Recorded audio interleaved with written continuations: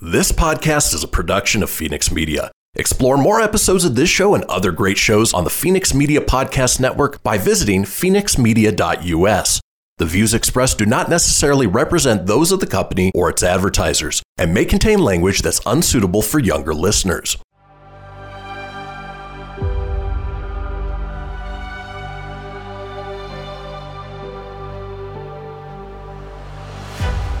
Thank you for tuning in to Silver Age Heroes Radio Theater.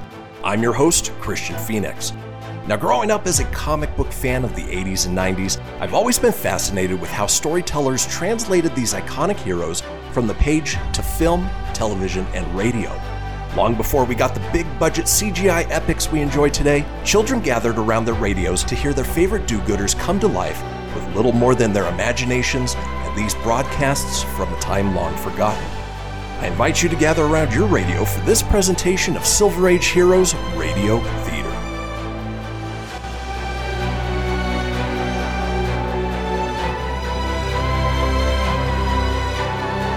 Faster than a speeding bullet. More powerful than a locomotive. Able to leap tall buildings at a single bound. Look, up in the sky. It's a bird. It's a plane. It's Superman. This is the night Henry Miller, the Nazi atom man, threatened to destroy every man, woman, and child in Metropolis by drowning. While all police authorities, aided by the Army, guard every inch of the city's waterways, and Superman hovers high in the heavens, searching for the deadly foe who has twice brought him close to death, Miller, unseen by anyone, is slipping through the dark woods in the hills above Metropolis, bent on shattering the dam holding back the water in the city's gigantic billion-gallon reservoir and engulfing Metropolis. It is almost 8 o'clock. The citizens, unaware of the fate hanging over their heads, are mystified by the great searchlights sweeping the river and canal, and the multitude of grim, armed men who patrol the banks. In Perry White's office at the Daily Planet, the gray-haired editor, Jimmy Olsen, and Lois Lane are tense with nervous excitement. Listen. What time does it get to be night, Miss Lane? What time? Yeah, what hour? I don't exactly know, Jim. When it gets dark, of course. Why? Oh, the Atom Man said when it's night. He said. He's gonna drown all of us like rats. And it's dark out now, Oh, so... Jim, stop it. But he said he Will was... you quit that he said business? For the last 24 hours, all I've heard is he said. But We know what he said, so stop repeating it. And anyway, I don't believe it. You don't? No. The police and the Army are guarding every foot of the canal and the river. And the reservoirs, too. Even if Miller has some kind of atomic power, he won't be able to get close enough to use it. He'll be shot. But what if he's disguised? Nobody'll know him. Everyone has been barred from the vicinity of the canal and the river. They've been told on the radio and in the papers that anyone disobeying the order will be shot on sight. So if Miller shows his Nazi face, he'll be taken care of in a hurry. But he doesn't have to get close. Mr. Kent says he can shoot his atomic power from a couple of 100 yards away. Good heavens. No, it's Mr. Kent says. Confound it, Olsen, if we live through this night, I'm going to have Poco fried you in oil and serve you up for breakfast as a pancake. I mean a pancake. Jim would be an awfully stringy pancake. We won't be having any breakfast tomorrow. Well, why won't we? Because we'll all be... We won't be anything of the kind. And if you think so, you freckle-faced crepe hanger, what are you hanging around here for? Why don't you get on the train and go where you'll be safe? Well, nothing doing. If you and Miss Lane are staying here, and everyone else, well, so am I. I'm not running away from any dirty Nazi. That's the way to talk, Jim. Oh, of course, Jimmy boy. That's the way we all feel.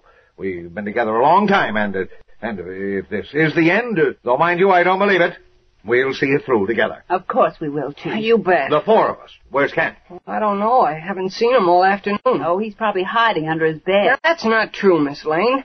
Mr. Kent's as brave as you are. Why, I'll bet he's out looking for the Atom Man right now. Nor on a plane headed for California. He is not. Didn't he find out about the Atom Man in the first place and risk his life going to Sidney's house? And besides... Stop it, I both of you. was kidding, Jim. We're all nervous, and if we can get off our minds on what may happen... Listen, what's that? It's the insurance tower chimes. It's 9 o'clock. Oh, golly. Maybe at any minute. Jim... Now relax, both of you. We never showed the white feather to the Nazis before, and we're not going to do it now. Their nerves on edge, Perry White, Jimmy Olsen, and Lois Lane wait for disaster. Every moment drags like an hour. The smallest sound rings like the crack of doom. Meanwhile, high above the tent city, Superman streaks through the dark sky, his keen eyes searching the river below for the Atom Man. No sign of Miller yet. Oh, if only I knew where he planned to strike. And I'd better have another look along the canal. Away! No, he's not here. Oh, where is he? Threatened to drown the city. So he must plan to blast the riverbanks, or destroy the canal and let the sea pour in, or explode the reservoir system. But I haven't been able to spot him anywhere. Well, back along the river again. I must find him. Oh, there's still no sign. Wait. On that roof down there. A man! No! No, it's not Miller. Hook! Hook! Oh, where is he?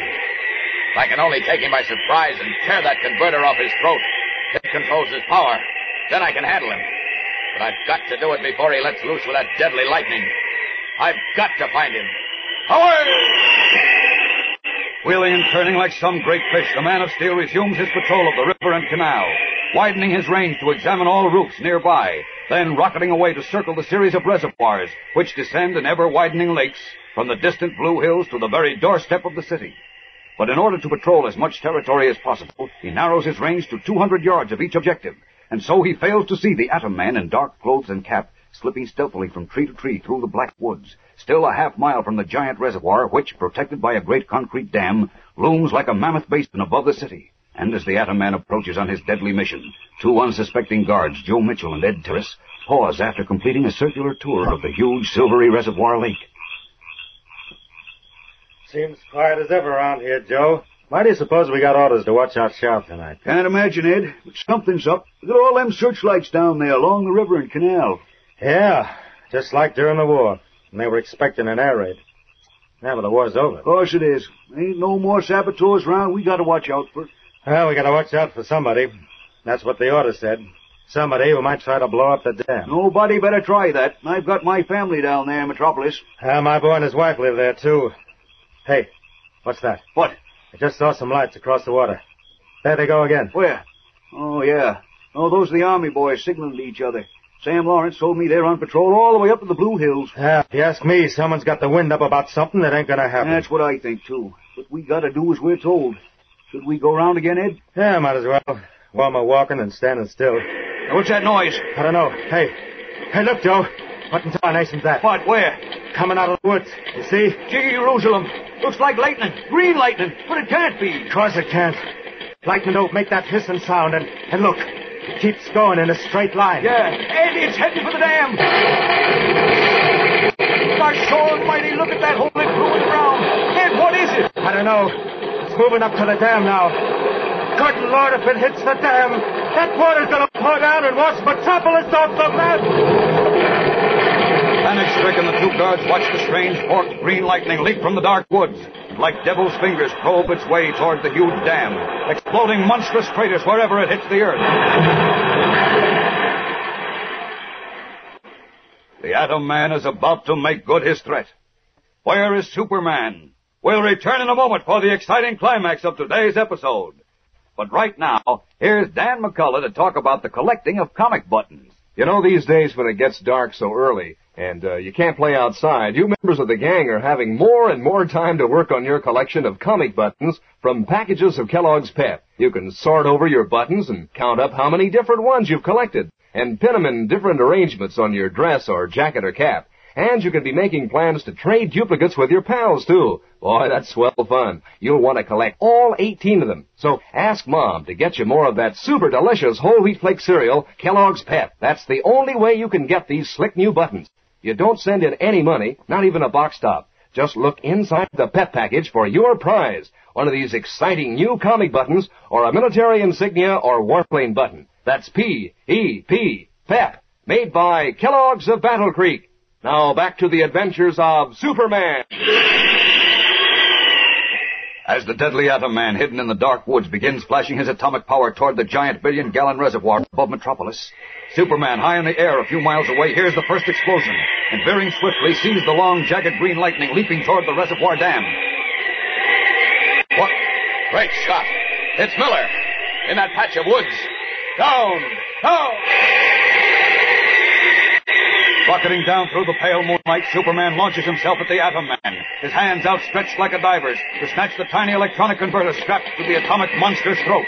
When he is almost within grasp of his prey, the Atom Man hears the great swoosh of wind, looks up and sees the Man of Steel plummeting down toward him. Quickly he lifts his strangely meshed hand to direct the fierce atomic lightning at his unswerving foe. Struck like a giant bird on the wing, Superman's rush is halted. He falters, seems to shudder and spin completely about in the air. Wild with fury and triumph, the Atom Man shouts at him. You fool! Haven't you learned that you are helpless against me? I can't fight in this way. Losing my strength again. Up! Up! There. Just got away. Second more and I'd have been done for. All right, let him try to strike me up here. Let him exhaust his power. Uh-oh. He's shooting at the reservoir again. Better get down and draw him away. Now! Plummeting downwards once more, the Man of Steel draws the Atom Man's fire, moving and darting like a red and blue meteor, as the fierce green lightning stabs at him and stabs again and again, crackling and hissing in the night like 1,000 giant snakes. Keep away, you fool! Keep away! Savagely, the Atom Man hurls his deadly power at his swirling, darting foe. Sometimes the hideous green bolts strike home, and Superman slows and falters, only to swoop out of range barely in time. Up! Up! How will this titanic battle end? Superman is pitting all his great strength and speed against the one force on Earth, which is mightier than he is. The force which twice brought him within the very shadow of death. Can he possibly win this time, when he fights for his very life and for the lives of those he loves? Monday brings the smashing dramatic climax of our story, fellows and girls, and a startling surprise. So don't miss it. Tune in, same time, same station, for the adventures of Superman. Faster than a speeding bullet. More powerful than a locomotive. Able to leap tall buildings at a single bound. Look, up in the sky. It's a bird. It's a plane. It's Superman. Fellows and girls, be sure to follow the adventures of Superman. Brought to you every day, Monday through Friday. Same time, same station, by the grand old Kellogg Company of Battle Creek. And for other thrilling adventures of Superman, see your local newspaper. Superman is also a copyrighted feature appearing in Superman DC Publications. Behold, my precious. Ooh, yeah, let me tell you something right here, It's the Loot Crate subscription box, yeah, full of exclusive loot, fun surprises delivered to your door every month. Just pick up your favorite geeky genre, Daddy. From the original Loot Crate, the Loot Crate DX collectible boxes, dude! Cowabunga! To the Loot Gaming video game box. Woohoo! Yee-hoo! Box. What's with kids today, huh? Wowzers! With crates starting as low as $11.99 per month, there's a box just about for all collectors. To get your geek on, head over to phoenixmedia.us/Loot Crate and claim your exclusive offer. That's FENIX media.us/Loot Crate. Great Scott! Snap into a Loot Crate, dig it?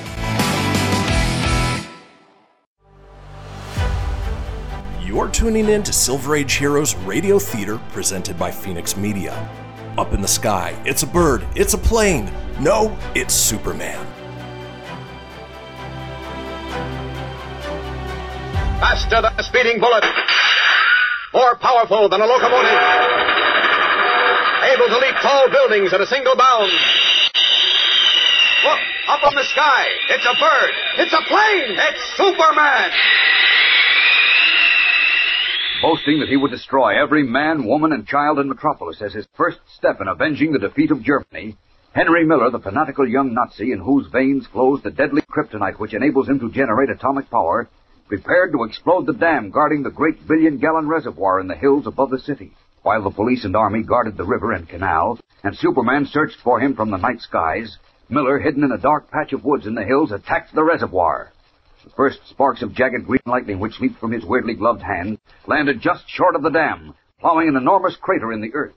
From aloft, Superman heard the explosion and launched himself down through space at his deadly foe.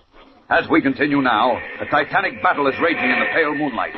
Miller, the Atom Man, pointing his metal gloved hands aloft, sends fierce shafts of green lightning hissing and crackling at Superman, who wheels and spins and darts from them like some great bird, seeking an opportunity to flash in and rip the electronic converter from Miller's throat. Screaming like a maniac, Miller hurls bolt after bolt at the Man of Steel, watches him falter in midair like a wounded bird, and then barely swoop out of range. Come closer, I dare you! You're afraid of me! Superman is afraid of me! Gasping for breath, his mighty muscles weakened by the bombardment of atomic power, Superman clings to the top of a tall tree, regaining his last strength. But the Atom Man, whirling about, sees him and advances, his strange meshed hands outstretched, forked green lightning hurtling from them to pierce and shrivel the trees in his path, to rend and uproot them, and send them crashing to earth with a roar like Jovian thunder.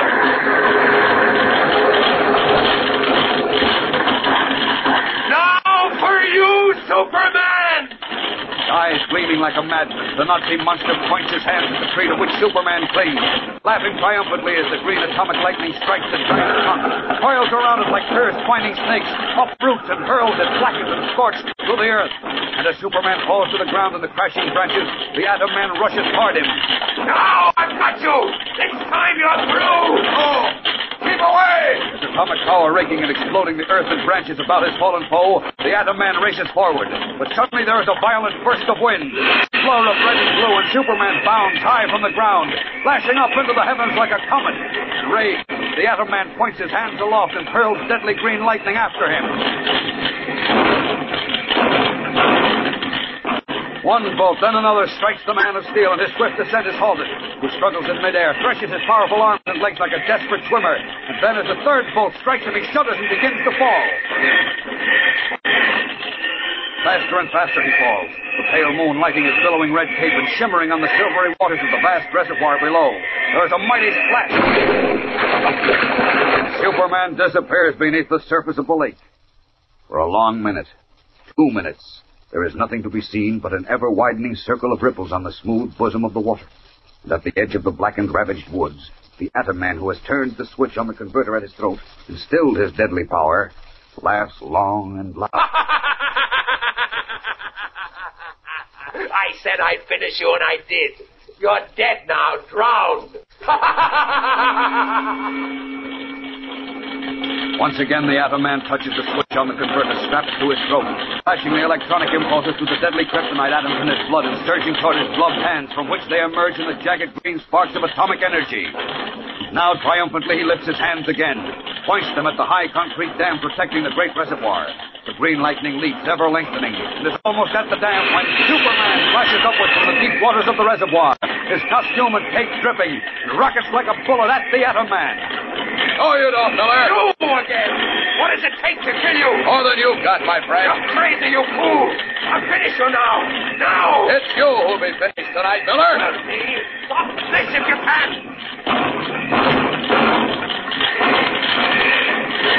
Once more the strange and terrible battle rages.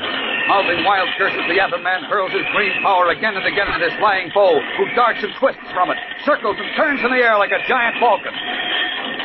You'll exhaust your power, Miller. What'll you do then? It won't be exhausted before I finish you, and Metropolis too. There. Now, I've got you. No. There. No! Suddenly caught by a dozen bolts of atomic lightning, Superman cries out, stricken, tries to zoom away, falters, and thuds to earth 20 yards from where Miller stands. He lies there, groaning, trying desperately to rise as the Atom Man rushes toward him, his wild, floating laugh ringing through the woods. Say your prayers, Superman! This is the end! I can't.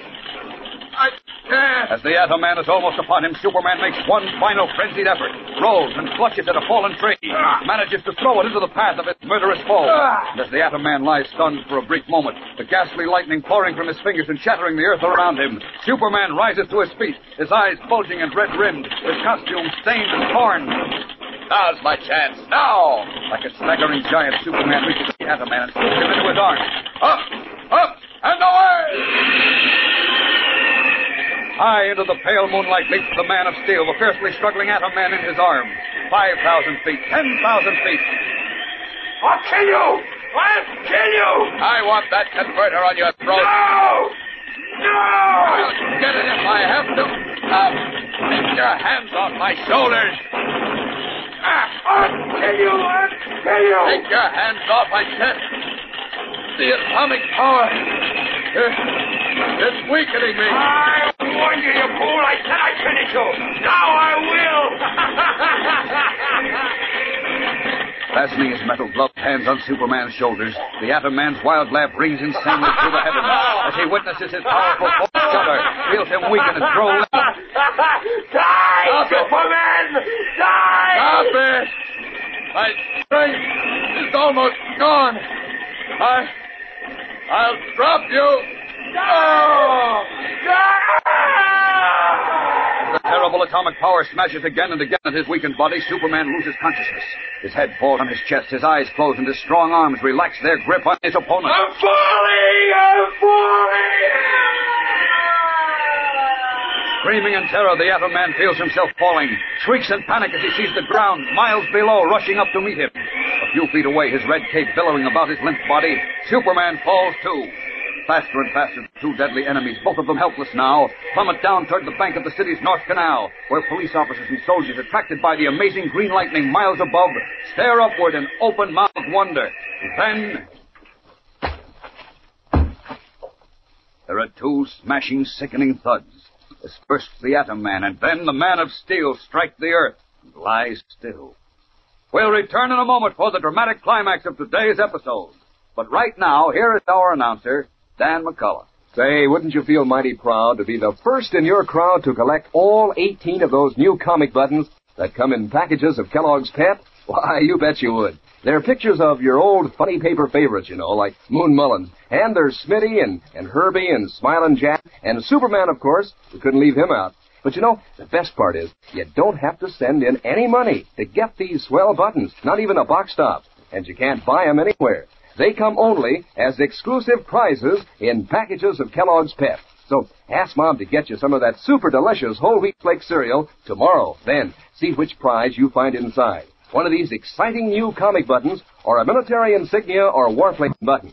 Remember, that's P-P-P, Pep, made by Kellogg's of Battle Creek.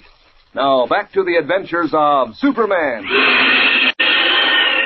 Carrying the Atom Man high into the heavens, Superman lost consciousness when his deadly enemy tried to finish him with his atomic power, and both of them fell miles to Earth, where they landed on the bank of the North Canal in Metropolis. Now, a few minutes later, Superman opens his eyes to see the anxious faces of Police Inspector Henderson and General Niles of the Army looking down at him. Oh. Hello. Hello, Inspector. Are you all right, Superman? Yes, I think so. No. Don't try to get up yet. No, I'm all right. Miller. The Atom Man. What about him? He's finished. Finished? Are you sure? No doubt about it. What's left of him is under the canvas over there. Oh, thank you. You saved Metropolis tonight, Superman. You certainly did, and I want to extend my thanks and the thanks to the Army. I'm General Niles, by the way. Thank you, sir. I didn't mean to let Miller die, but I carried him into the air to prevent him from exploding the dam. Then he tried to finish me.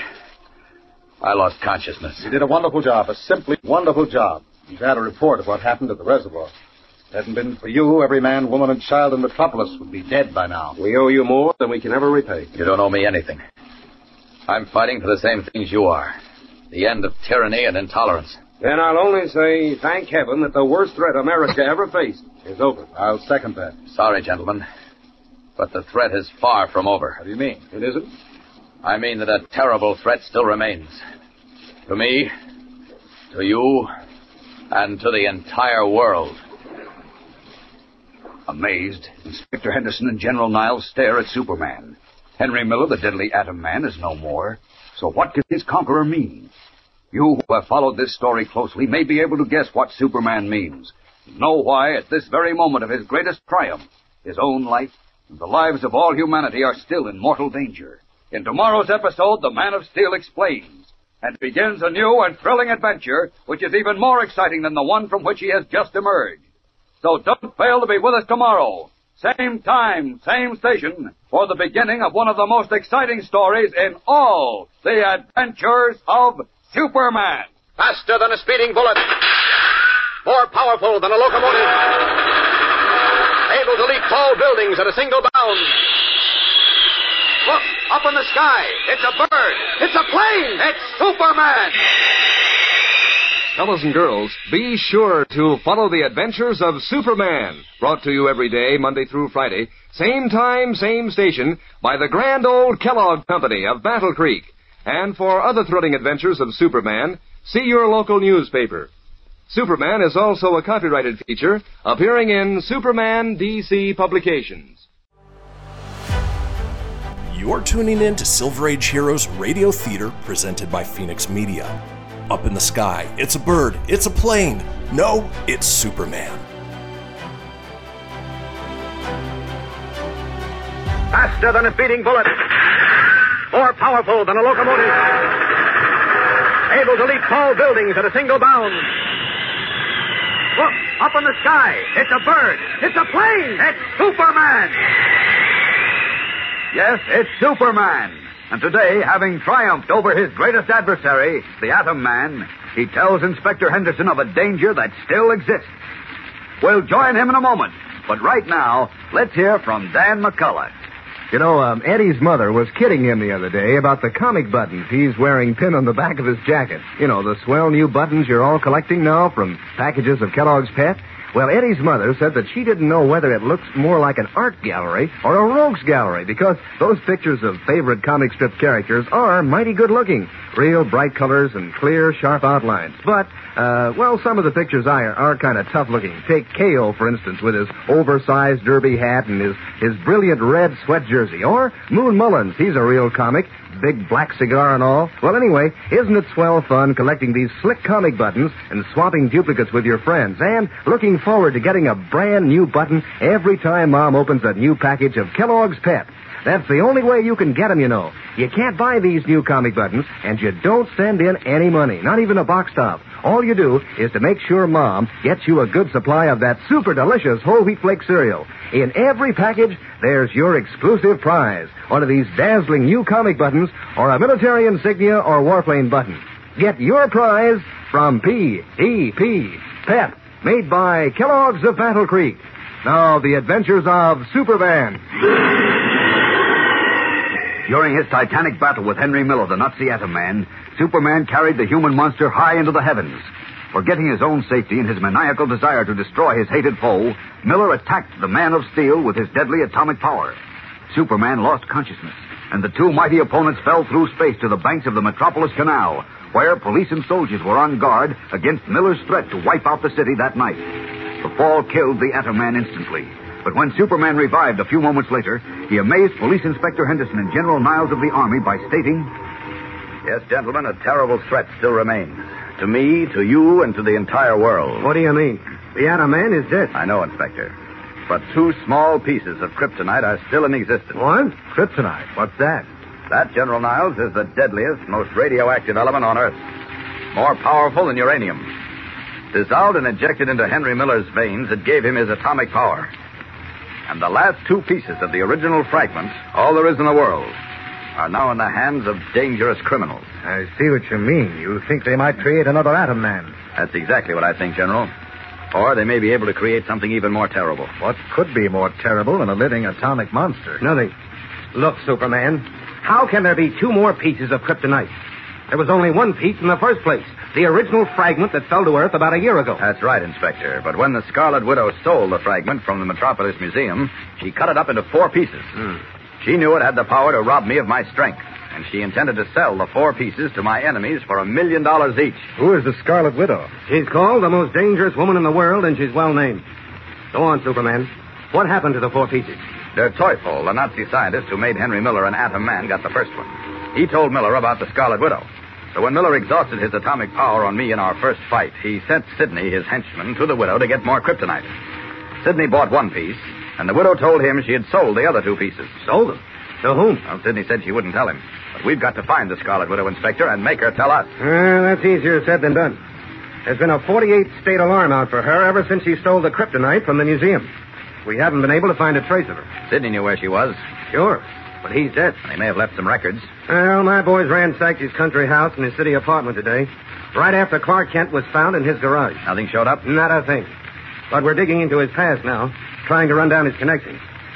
Well, I'll go back to headquarters now that this Adam Man scare is over and get to work on the case myself. You won't mind if I look over Sidney's house and apartment, will you? Of course not. But you won't find anything. I'd like to have a try, anyhow. Help yourself. Thanks, Inspector. I'll be going then. Goodbye, General Niles. Glad to have met you. Goodbye, Superman, and thanks again for what you did tonight. That goes for me, too. Don't thank me. My own life was at stake. And until the last 2 pieces of kryptonite are recovered and destroyed, I'll be in danger. I'll be seeing you, Inspector. Up! Up! And away! Leaping from the bank of the canal, Superman streaks through the night skies to Sidney's country place. For hours he searches the empty house, and then the secret cellar under the garage where he had been so close to death. He examines every inch of the floors, the walls, the ceilings. The sun has long since risen when at last he gives up and streaks back to Metropolis. Resuming the guise and garb of Clark Kent, he phones Jimmy Olsen, and a short time later, the boy reporter joins him in the late Sidney's handsome apartment overlooking the park. Well, we worried about you, Mr. Kent. Where were you all night? Taking care of the Atom Man, of course. And then... Help me go through this desk, Jim. Well, what do you mean taking care of the Atom Man? Just what I said. Why, the Atom Man story, of course. His fight with Superman. But you didn't cover that story. Well, who says I didn't? Oh, I do. We got the story from Inspector Henderson when he released it to all the papers. Well, how do you like that? I had a terrific scoop, and I forgot to phone it in. What? You had a scoop on the biggest story of all time, and you forgot to turn it in. That's right. A fine reporter I am. Oh, I can't believe it. That's true, though. I guess I was pretty groggy. All I could think of was that there were still 2 pieces of kryptonite that had to be recovered. Oh, boy, Mr. White better not hear about this. Why, he'll boil you in oil. He'll fire you. All right, never mind that. What we've got to do is make sure there'll never be another Atom Man or something even worse. Keep looking, Jim. All right. There's nothing in this drawer except the usual bills, club notices, and so on. Oh, you don't expect to find the pieces of kryptonite here, do you? Oh, no, of course not. We've got to find out about the Scarlet Widow, who knows where they are. Sidney had contact with her. Judging by that, and from other things I heard him tell Miller in the garage, he had powerful connections. If we can trace some of his connections, we may be able to find the widow. Oh. Why, that guy Sidney sure fooled me. Yeah, Sidney was very clever. You said it. Well, nothing in this desk. Hey, maybe there's something behind one of the pictures, huh? I heard a story on the radio. There isn't anything behind the pictures. Did you look? Yes. Oh. Well, what about the furniture? There might be something inside the linings. No, there isn't. How do you know? Well, Sidney was too smart to leave anything incriminating in the furniture. That's one of the first places the police look. Oh, they listen to the radio whodunits too, huh? You try that crack on Inspector Henderson sometime. Come on, we'll take a look at the bedroom. Okay. Gosh, Mr. Kent, I was feeling so good about the Atom Man being finished, but now I'm just as scared as I was before. So am I. Okay, you take the dresser, Jim. I'll go through this chest of drawers. Okay. Hey, don't you think maybe we ought to put an ad or something in the Daily Planet? Huh? To let Superman know there's still a couple of pieces of kryptonite around? Oh. He might think now that the Atom Man is done for that he's safe. No, he knows everything I do. How does he? Oh, you mean you saw him last night? Huh? I guess you could say that, yeah. Well, what do you mean you guess? Well, I was with him. Oh. Gee, this Sidney was some dude. Everything silk. Shirts, socks, pajamas. Holy cow, even his underwear. Uh-huh. All with fancy monograms, too. And... Hey, what's this? What? This. Look, Mr. Kent, look at this. Eagerly, Jimmy holds out a small, strange object. What is it? Has the boy reporter found a clue to the Scarlet Widow? As Clark Kent and Jimmy Olsen were searching the dead Sidney's apartment for some clue to the Scarlet Widow, Jimmy made a strange discovery in a dresser drawer. He is now holding out a small, round metal object about the size of a quarter. It was in the bottom of the drawer under his pajamas. Yeah? First I thought it was a coin or a medal or something, but Let's see it, Jim. Here you are. It's all smooth, see? Yeah. Except for a little design on one side. Uh-huh. What do you suppose it is? I don't know. It's an odd design, just a little arc. No, wait a minute. There's a tiny star over one end of the arc. You know, I suppose this might represent a crescent moon and a star. Oh, what could that mean? I don't know, Jim. Maybe some secret society, huh? Yes, that could be. Sidney belonged to several clubs and societies, apparently carrying out his pose as a successful businessman. Oh, I guess it's not important. No, probably not. Wait a minute, though. I saw this same symbol just recently. Well, you did? Where? Oh, I'm trying to remember. It's a strange place. Oh, wait a minute. I know. In Sidney's country house. Oh, so what? If it's the symbol of some club or society he belonged I saw to. it at the bottom of an empty sheet of notepaper. The paper was folded and in an envelope addressed to Sidney. Empty paper in an addressed envelope? Yes. I thought I could see faint evidence that the paper had been written on. Probably was ink that fades after a certain time. I dropped it off at the police headquarters crime laboratory. And this crescent and star design was on the paper? That's right. It had been pressed on as if with a ring or a seal. It was pretty faint, but I could make it out. Oh, well, golly, if somebody sent Sidney a letter written with disappearing ink and this symbol was on it, maybe it is important. Yes, that's what occurred to me. Now, let's see. Oh, here we are. Huh? What? The phone. Who are you going to call? Harry Goldman at the Planet. He's a bug on symbols of all kinds. Makes a hobby of it. If anyone will know what to... Uh-oh. What's the matter? Phone's dead. Look, Jim, you run... Uh-huh. No. I better talk to Harry. I noticed a public phone downstairs in the lobby. I'll run down and call him. You go through the rest of those drawers. See if you find anything else, will you? Sure, okay. You don't have to worry about anything. There's an officer on duty in the hall. Oh, I'm not worried. Be right up, Jim. Now, let's see. Didn't look through this drawer yet. More papers mixed in here with his collars. They look like bills, but... Well, I guess I better check them. As Clark Kent leaves the apartment, Jimmy bends over the dresser drawer. He fails to hear the slight, almost imperceptible sound of the window being slowly raised in the adjoining bathroom. A moment later, behind Jimmy's back, a swarthy-skinned, wiry man wearing soft sandals bound with thongs slips from the bathroom and advances toward Jimmy, moving as sinuously and silently as a stalking cat. Only a few paces from the unsuspecting boy reporter, he pauses. He draws a long, gleaming knife from under his jacket. Grasping the bone handle, he raises it and advances again, his thick, pale lips curling back over stained, yellowish teeth. One pace more. Another pace, and he is almost ready to strike. Fellows and girls, don't miss tomorrow's exciting episode as the story takes a strange new twist. Tune in, same time, same station, and follow the adventures of Superman. Faster than a speeding bullet. More powerful than a locomotive. Able to leap tall buildings at a single bound. Look, up in the sky. It's a bird. It's a plane. It's Superman. Fellows and girls, be sure to follow the adventures of Superman. Brought to you every day, Monday through Friday. Same time, same station, by the grand old Kellogg Company of Battle Creek.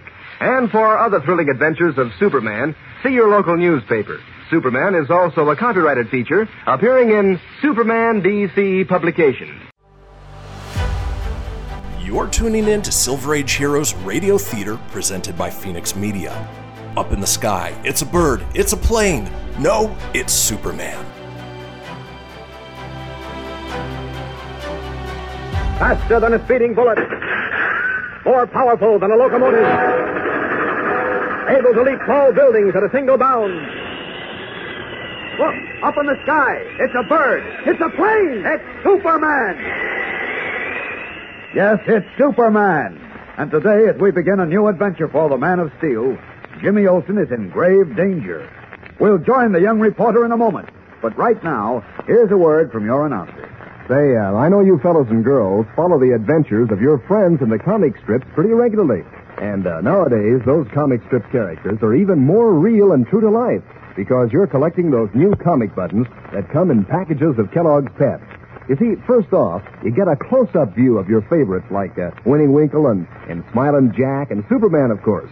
Done up in full, bright colors, too, on gleaming white enamel, so they really show off. Then, you have the fun of collecting all 18 different buttons in the series and wearing them pinned on your jacket or your dress or cap. And the fun of trading duplicates with your pals. Boy, it's mighty exciting. And it's the sort of fun that lasts a long time. You're always proud of your collection, and you're always looking forward to getting a new button whenever Mom opens a new package of Pep. That's the only way you can get these swell buttons, you know. You can't buy them anywhere, and you don't send in any money. Don't have to spend any of your allowance. Why, you don't even have to send in a box top. But inside every package of that super delicious whole wheat flake cereal, Kellogg's Pep, there's an exciting prize. One of these nifty new comic buttons or a military insignia or warplane button. Tell Mom you'll eat lots of P-E-P. Pep, made by Kellogg's of Battle Creek. Now, the adventures of Superman. Although the Atom Man is no more, Superman is still in great danger because two pieces of kryptonite, the amazing element which robs him of his strength and which gave the Atom Man his deadly power, are in the hands of unknown enemies. In his guise of Clark Kent, Superman and Jimmy Olsen searched the apartment of the now dead mysterious fat man known as Sidney, who had been the Atom Man's ally. When Jimmy found a strange metal coin bearing an odd symbol, Kent remembered something he had seen in Sidney's country house and left the apartment to make a phone call. A few moments later, a swarthy, dark-skinned man entered the apartment from the fire escape. Drawing a long knife, he slipped noiselessly up behind Jimmy, who was searching a dresser in the bedroom. As we continue now, a faint sound has caused Jimmy to raise his head. The mirror reflects the man behind him, and shouting wildly, the boy reporter leaps sidewise as the knife plunges into the dresser top. Hey, what? Be quiet. Get away from me. Help, Mr. Kent. Abdullah, I kill you. No, let go. Help, Mr. Kent. Now you will die. Let go. It's choking. Help. Struggling frantically, Jimmy tries in vain to free himself from his assailant, whose long brown fingers tighten slowly, inexorably around his throat. Meanwhile, descending the stairs to the phone in the building lobby, Clark Kent, who is Superman, hears Jimmy's cries, and his X-ray vision pierces the floors and walls above him. Great Scott, no time to change clothes now. Back up to that apartment. Up! Burst of wind, a swift blur up 3 flights of stairs, and Kent is at the door of the apartment, wrenching it open. No. Big C1, die. Let him go. I fix you too. Now, Mr. Kent, he's got a knife. A knife won't help him. Yes, I kill you. You're not killing anyone, my friend. You won't be good, eh? All right. In that case, I'll just have to calm you down, eh? Like this. Had socket him, Mr. Kent. Are you all right, Jim? I guess so. You sure? Take it easy now. Here, wait a minute. I'll help you up. Come on. Boy. Oh, boy. You got it just in time. Oh, thank heaven I did. Hey, where did this fella come from? I don't know. I was looking through this dresser when I heard something, and there he was behind me with a knife.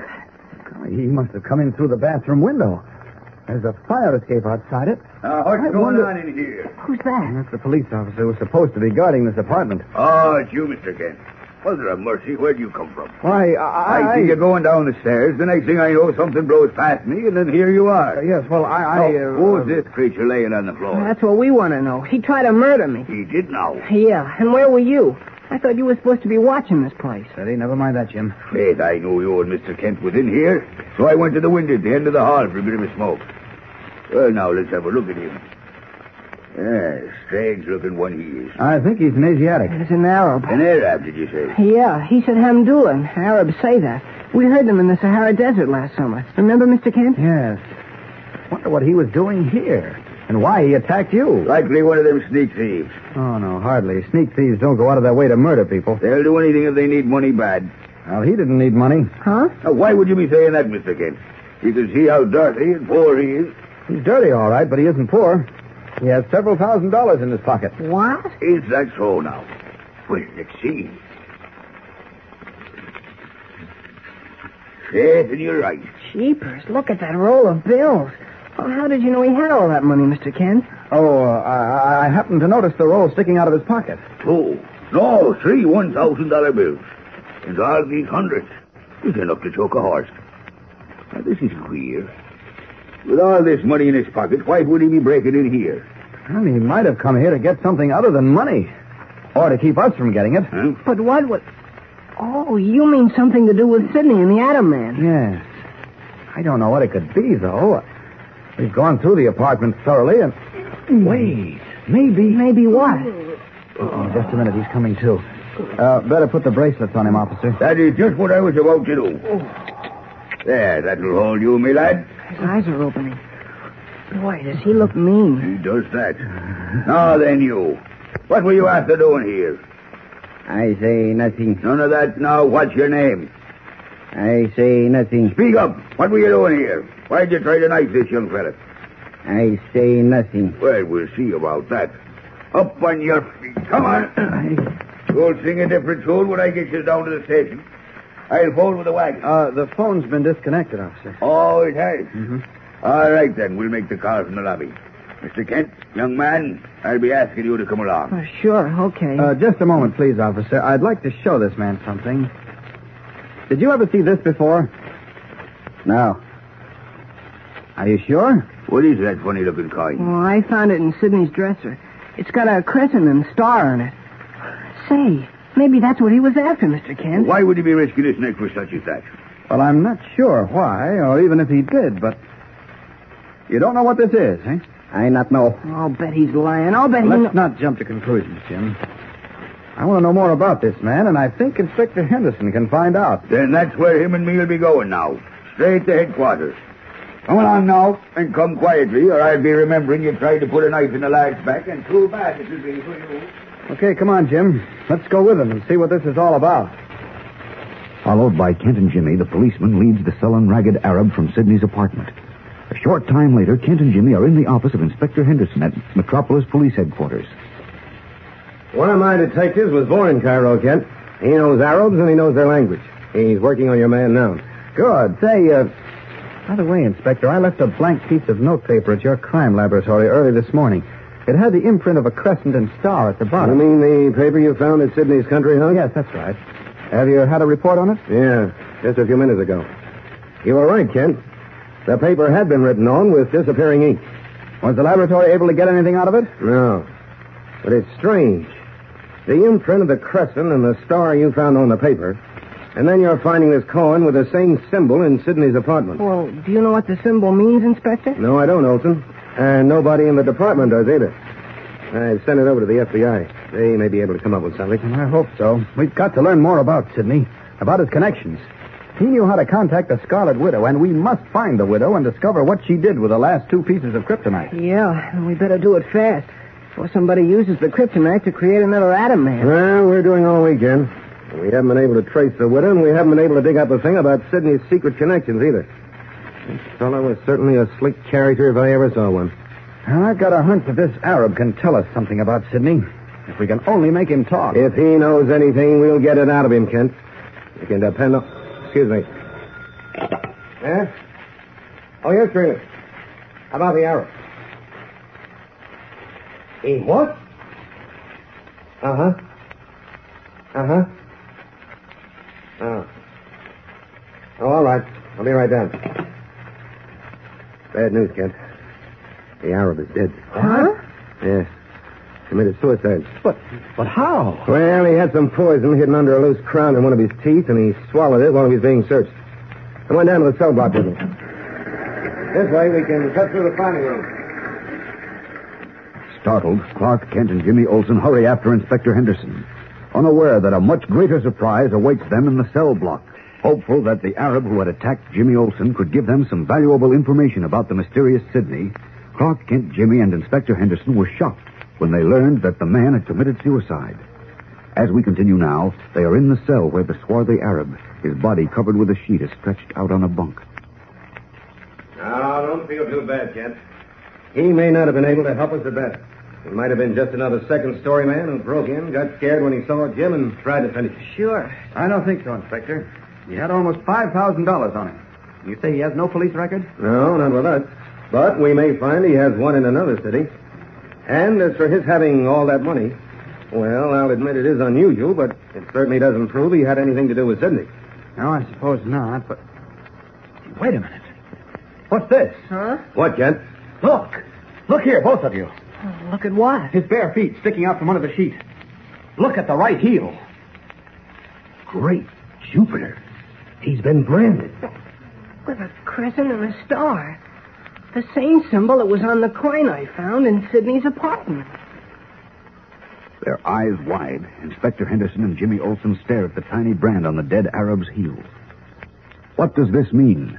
Has Clark Kent discovered a clue which will lead him to the devious secrets of the mysterious Sidney, and so to the Scarlet Widow and the kryptonite?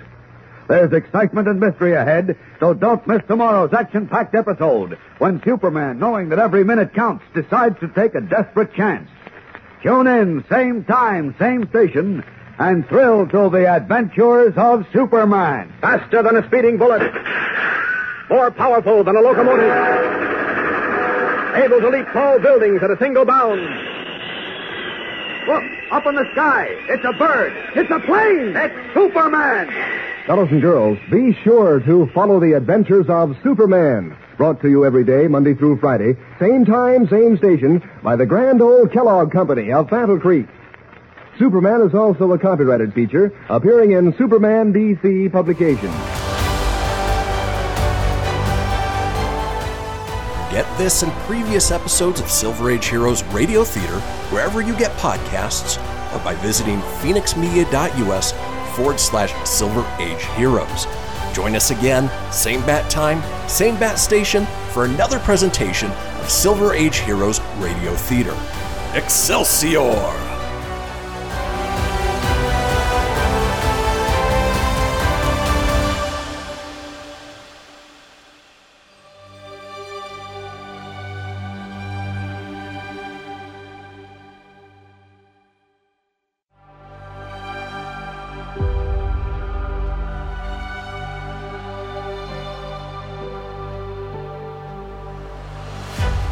Thank you for tuning in to Silver Age Heroes Radio Theater.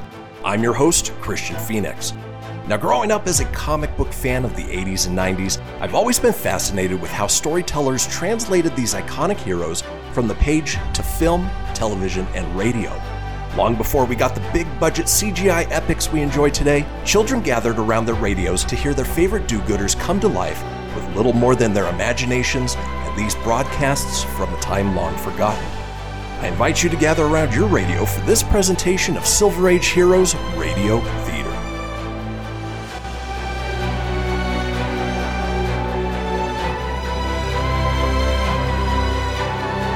Faster than a speeding bullet.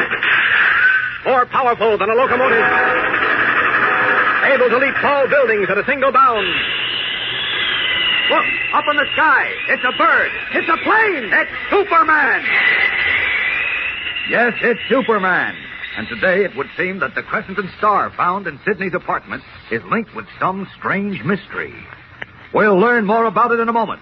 But right now, let's join Dan McCullough and his young pal Eddie, who has an idea he wants to try out. Hey, Dan, I thought your cousin Doris was coming, too. Why, she's coming, Eddie. Here I am, Eddie. What do you want? I want to try something out on you and Dan. It's a game we're going to play at a party tomorrow, and I want to see if it works all right. Okay, Eddie, shoot.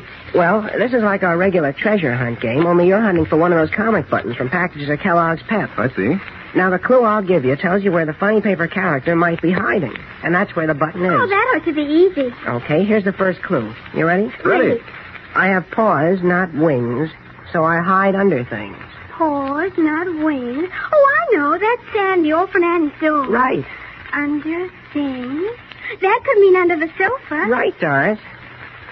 Find the button? Yes, here it is. Can I keep it? Sorry, but it's part of my collection. We're just trying this game out. Now, what comic strip character is this, and where is the button hidden? Mother has a rule about putting them away after school. I got that one. That couldn't be anybody but K.O. He's got books under his arm. Yes, and you put books away in the bookcase. You're both doggone smart. The K.O. button is in the bookcase. Say, Eddie, you'd have a hard time hiding that Superman button, wouldn't you? Yeah, because he doesn't hide. But do you think this is a good game, Dan? Why, it's swell, Eddie. Like all the fun you fellows and girls are having with this series of 18 new comic buttons. And they're so easy to get, too. Sure, you don't send in any money, not even a box stop. But whenever Mom opens a new package of that super delicious whole wheat flake cereal, Kellogg's Pep, you'll find an exciting prize inside. One of these brilliant new comic buttons, or a military insignia or warplane button. So, gang, eat lots of P-E-P, Pep, made by Kellogg's of Battle Creek. Now, the adventures of Superman. 2 pieces of green glowing kryptonite, the amazing element which gave the late Atom Man his deadly power, are in the hands of unknown enemies, and Superman fears they may be used against him and all humanity. Aware that Sidney, the Atom Man's dead ally, had been in contact with the Scarlet Widow, who had sold the kryptonite and disappeared, Superman and his guise of Clark Kent and Jimmy Olsen searched Sidney's apartment, where they found a small coin-like object bearing the design of a crescent and star. When Kent left the apartment for a moment, an Arab entered through a window and tried to stab Jimmy. Kent returned in time to subdue the man, who refused to answer questions, and later, in a detention cell at police headquarters, committed suicide. As we continue now in the cell where the Arab's body lies on a bunk, his bare feet protruding from under a sheet, Kent is pointing out a startling discovery. Listen. Inspector, Jim, look. What is it, Kent? Look at the bottom of this man's heel. Right there, see? Great Jupiter. He's been branded. What? Yeah, with a crescent and star. Jeepers, the same designs on the coin we found in Sidney's apartment. Right, Jim, and on the piece of notepaper I found in Sidney's country house. Well, Inspector, do you still think this Arab had no connection with Sidney? You win, Kent. Yeah, but who is he? And who is Sidney? Or who was he really, I mean? And what does the crescent and star mean? Those are all $64 questions, Jim. We can come pretty close to guessing two of the answers, though. Go ahead, Kent. Your guesses have been pretty good so far. Well, we know Sidney wasn't the respectable businessman he pretended to be. Secretly, he joined up with the Atom Man, the greatest single menace civilization has ever known, and the Scarlet Widow, the most dangerous woman in the world. Well, that means he was not only a dishonest character, but a very important one. Check. Go on. It's my idea that Sidney was the leader of a powerful secret organization, and that this crescent and star is its symbol or code sign, or whatever you want to call it. Say, that could be it. They used the crescent and star for identification purposes. Right. But why should members of the same organization have to be identified to each other? Well, this is only a guess, you know, but we know Sidney was very clever and very careful. Yeah? Well, the chances are his identity was not known to all the members of his organization. I mean, the small fry, the hired gunmen, such as this Arab probably was, and so on. Mm-hmm. So, when he had to see one of them, he identified himself by the coin we found in his apartment. Oh, and they were branded on the heel. Jeepers, then... Look, Inspector, all you have to do is round up all the crooks in Metropolis, find out which ones have this brand on their heel, and have them lead us to their head man, who will tell us where the Scarlet Widow and the 2 pieces of kryptonite are, huh? Well, sure. But you gotta do it quick, before whoever has the kryptonite can create another Atom Man, or something even worse. I'm afraid it isn't that easy, Jim. I'll say it isn't. If Kent's right, and Sidney did control a secret organization, the chances are the members aren't known crooks, any more than Sidney or this Arab was. So far, we haven't been able to find a police record for him. Yeah, I guess you're right. Well, then what are we going to do? We've got to find the Scarlet Widow. You don't have to tell me that. We're doing everything we can to trace her, and to trace Sidney's past connections. And I'm going to do everything possible to identify this Arab and follow that clue. I don't know what else we can do. Do you, Kent? I know what I'm going to do. What's that? What are you going to do, Mr. Kent? I'll tell you on the way. Come on. We've got to move fast. Leaving police headquarters, Kent and Jimmy hurry back to the Daily Planet, where Kent leads the way to the desk of Harry Goldman, the thin, bespectacled feature editor. Say, Harry, you've got the largest fund of miscellaneous information locked up in that head of yours of anyone I know. I'd like to tap it. Fire away, Pappy. Okay. I made a copy of a certain design I'm curious about. Here it is. Tell me what you make of it, will you? It's a crescent and a star, Mr. Goldman. So I see. What do you want to know? Well, first, have you ever heard of any secret society or club or any other organization using that symbol? No, I can't say that I have. Oh, shucks. Just a minute, Jim. Does it have any significance at all to you, Harry? Well, the crescent is commonly used in heraldry. Uh-huh. In modern coats of arms, it indicates the second son of a noble house. Does that help you? Gosh, no. Anything else? Let's see. The crescent is also the military and religious symbol of the Ottoman Turks. The Turks? Yes. Alauddin, I think it was, the Seljuk Sultan of Iconium in the 13th century, adopted the crescent as a device.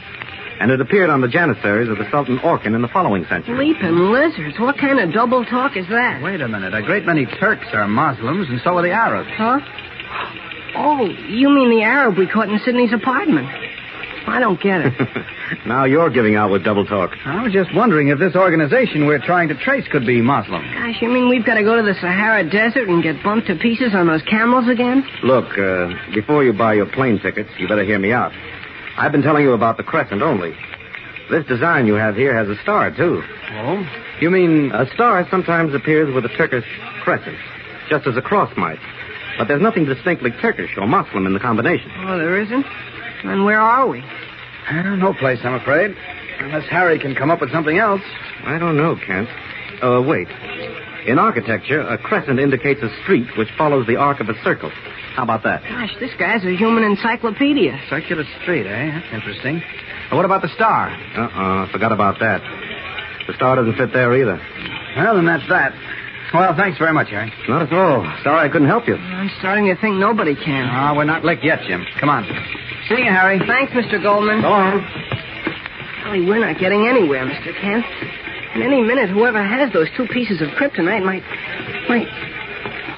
Gee whiz. Oh, now, don't get the jitters. Well, how can I help it? I think there might be another Atom Man. Gosh, the first one almost killed Superman. I know, but... Uh-oh, of course. Of course what? Never mind. Sit down, Jim. Sit down? Yes, this is your desk, isn't it? I've got to take the next step alone. Without me? Oh, nothing now, don't doing. argue, Jim. Every second counts.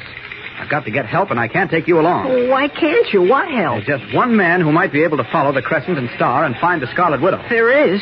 Well, you mean Superman? No, somebody else. But I've got to see him alone.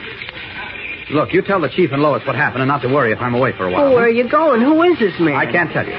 So long, Jim. See you later. Oh, wait. Why can't you tell me? Why can't I go along? Sorry, I've got to handle this alone. So long, Jim. Bursting with curiosity, Jimmy Olsen watches Clark Kent stride swiftly from the city room. Who is the mysterious man Kent says is the only one who can lead him to the Scarlet Widow?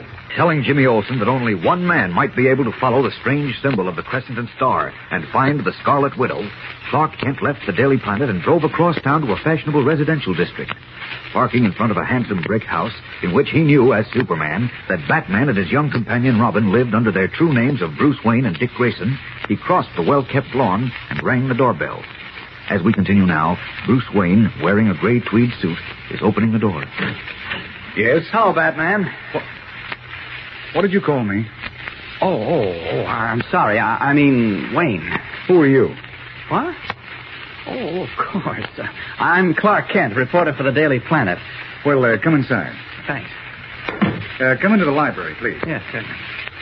Listen, I need your help very badly. Sit down. Thanks. Now, look, Wayne. Why did you call me Batman?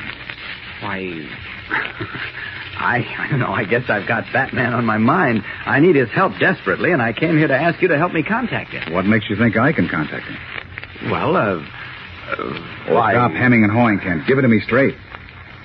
Okay, I will. I understood from Superman that you can get hold of Batman. I don't believe you. What? Well, now, look here. I don't lie. If you expect me to believe that Superman told you to contact Batman through me, you're wasting your time. I'll show you to the door. No, wait.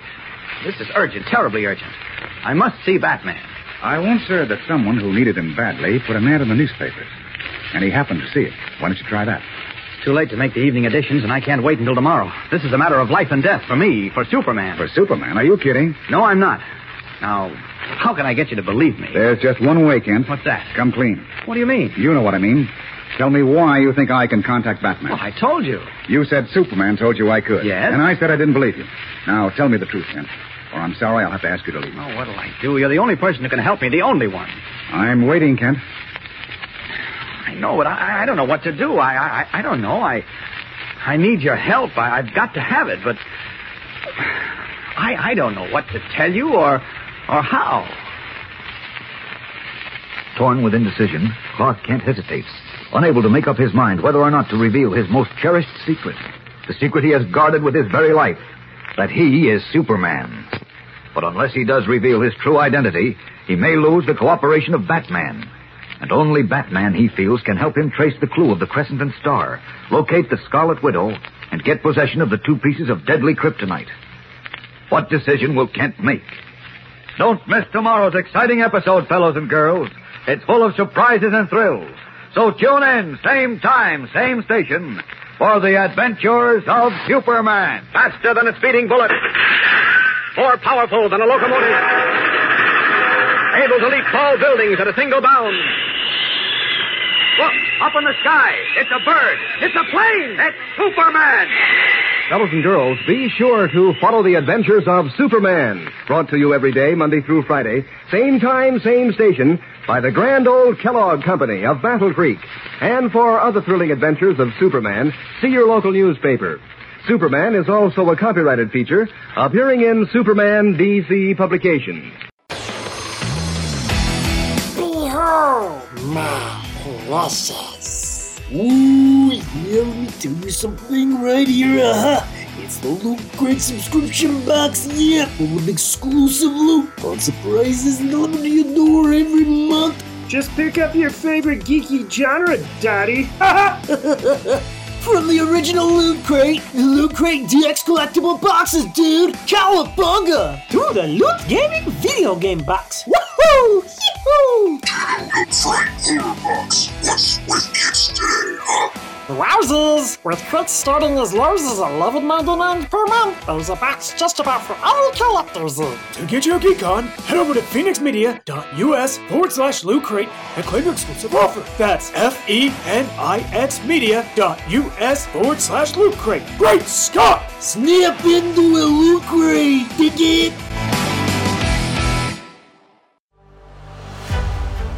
You're tuning in to Silver Age Heroes Radio Theater presented by Phoenix Media. Up in the sky, it's a bird, it's a plane. No, it's Superman. Faster than a speeding bullet. More powerful than a locomotive.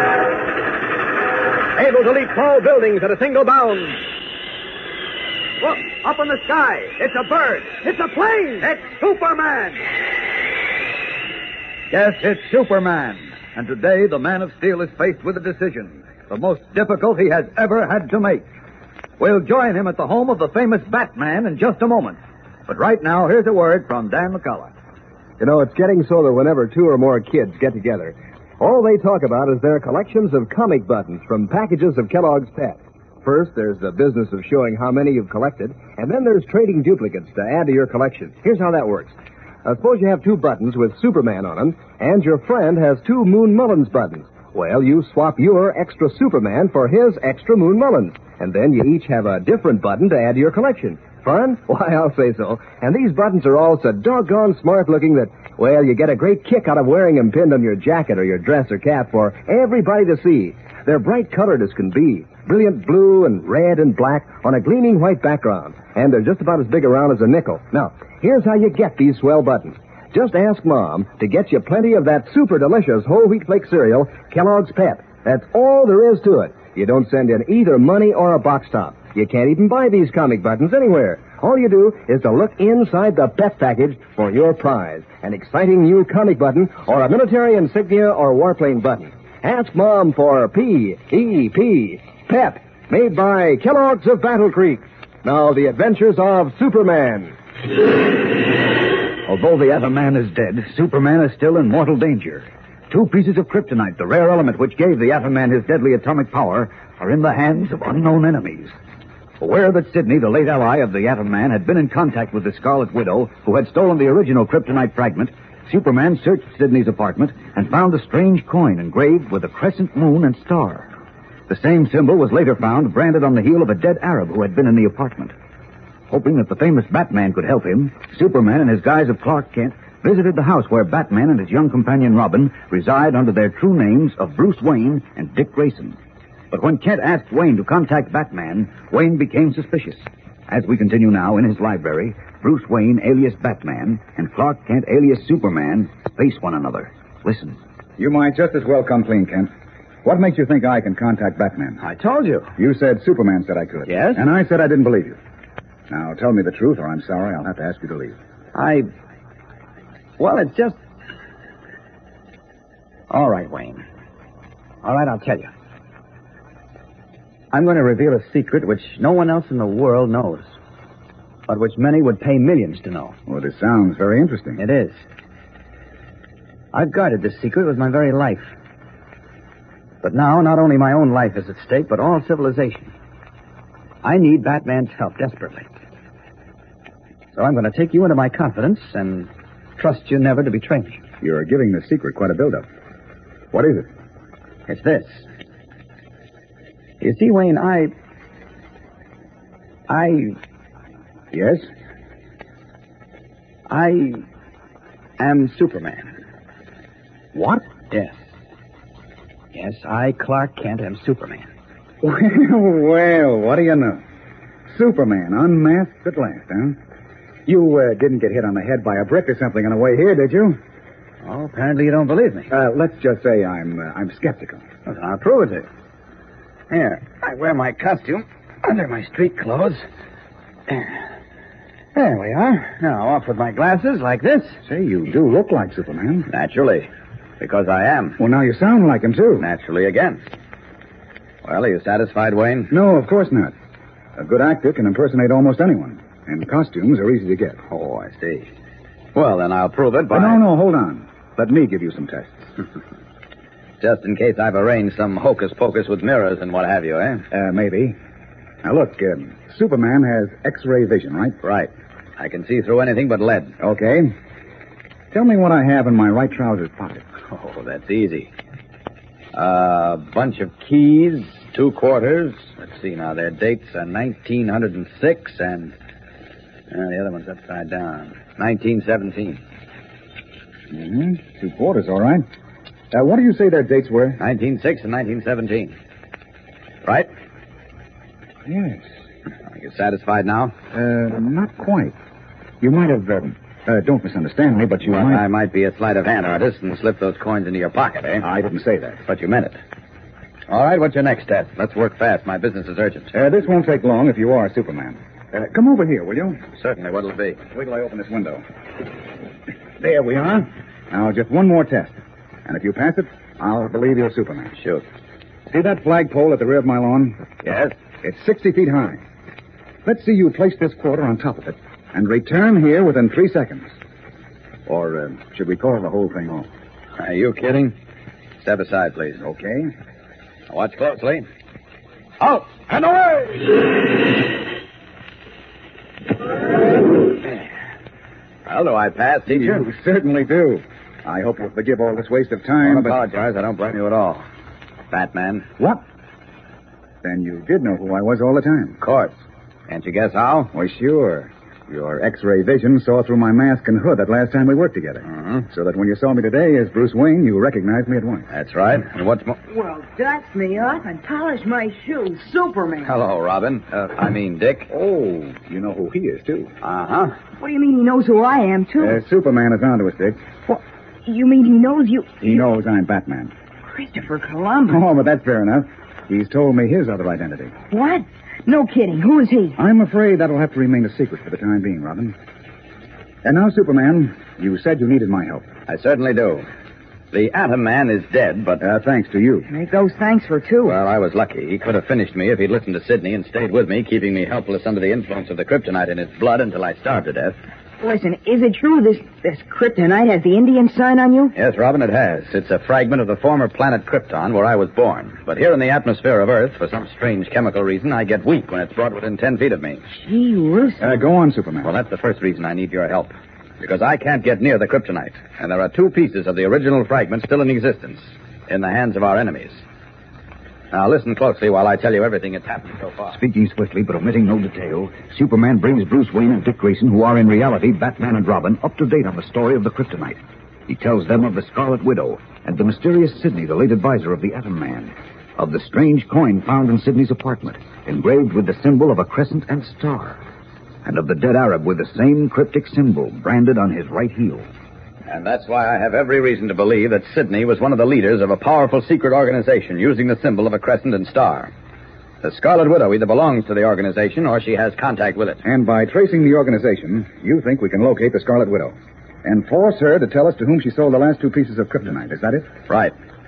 You see, I know you and Robin have a wide knowledge of the underworld. You've fought the big crooks and the hangers-on for years. It's my hunch that somewhere among them we'll pick up a clue to the people we want. Now, of course, it's a dangerous mission I'm asking you to undertake. I'm used to danger.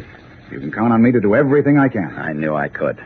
Thanks, Lois. And count me in, too. I'll blow those bugles and beat those drums. Where do we go from here, Batman? I know exactly where we're going. And right now... I'm listening. I'll tell you on the way. I'll contact you later, Superman, perhaps even tonight. You sure you don't want me to go along with you? No, I think Robin and I can do this job better alone. All right, but call on me if you need me. You, know how to contact me? You bet I do. Uh-oh. 5 o'clock. We've got a lot to do and just 1 hour to do it in. So long, Superman. So long and good luck. You don't mind if I use this window to leave by, do you? Help yourself. Righto. Out and away! Phew, look at him go. We're going places ourselves. Come on. Lead the way, Pappy, and just try to lose me. Followed by the eager Dick Grayson, Bruce Wayne hurries from his house and enters his Batmobile car. On the trail of the 2 pieces of kryptonite, Bruce Wayne and Dick Grayson, who in reality are the famous Batman and Robin, made a brief call at police headquarters and then drove to the shabby waterfront district. Before leaving their car, they disguised themselves as ragged, seedy individuals. And now, caps pulled low over their eyes, they are lounging against some rotting pilings at the street end of a long pier. It is early evening, But the fog swirling in from the harbor shrouds the street lamps to pale yellowish blurs. Maybe I'm dumber than usual tonight, Batman, but I don't get it. Why do we want to see a no-good rat like Squealy Evers? It's simple, Robin. He knows what's cooking in every dirty pot in Metropolis. And for a price, he'll talk. Oh, you figure he might know something about the Star and Crescent, huh? Not so loud. Yes. But Squealy's so crooked he puts a corkscrew to shame. How can we trust him? We're not going to trust him. We're just going to request a little information. Something tells me we'll get a knife in the back. Stop worrying. It makes wrinkles. That's the way I want to die, old and wrinkled. Scared, Mr. Grayson? No, not scared. I just got a yen to see the sun come up tomorrow. It will come up. Sure, but I want to see it. But not. Here he comes. Oh. Squealy, of course, and right on time. He always makes this beat around 6 o'clock. What if he sees through these rags and catches on who we are? Yeah, quiet now. Here he is. Yes, Squealy. Huh? Hello, Squealy. Yeah? What do you want? A little information. Who are you? Oh, my name's George Robinson. I'm, his brother Jack. You know, quick. Cut it out. You a cop? No, but I've got $200. Let's see it. Here it is. Nice and fresh. Mustn't touch. Pretty little cabbage leaves, aren't they, Squealy? What do you want to know? Whatever you can tell us. About this coin. What the? The Crescent and Star. Where'd you get this? What's the difference? What do you know about it? For $200. Can you help us? Yeah, I can help you. You can? Yeah, I can help you a lot. All right, Squealy. Start talking. Eagerly, Batman and Robin wait for the stooped, ferret-faced man to speak as the gray fog swirls around them. What will he tell them? And will it lead our friends to the mysterious organization they seek? And to the missing kryptonite? Monday's episode is tense and exciting, fellows and girls, so don't miss it. Tune in, same time, same station, as Batman and Robin combine with the Man of Steel to stave off the greatest threat ever directed at the world in the adventures of Superman. Faster than a speeding bullet. More powerful than a locomotive. Able to leap tall buildings at a single bound. Look, up in the sky. It's a bird. It's a plane. It's Superman. Fellows and girls, be sure to follow the adventures of Superman. Brought to you every day, Monday through Friday. Same time, same station, by the grand old Kellogg Company of Battle Creek. And for other thrilling adventures of Superman, see your local newspaper.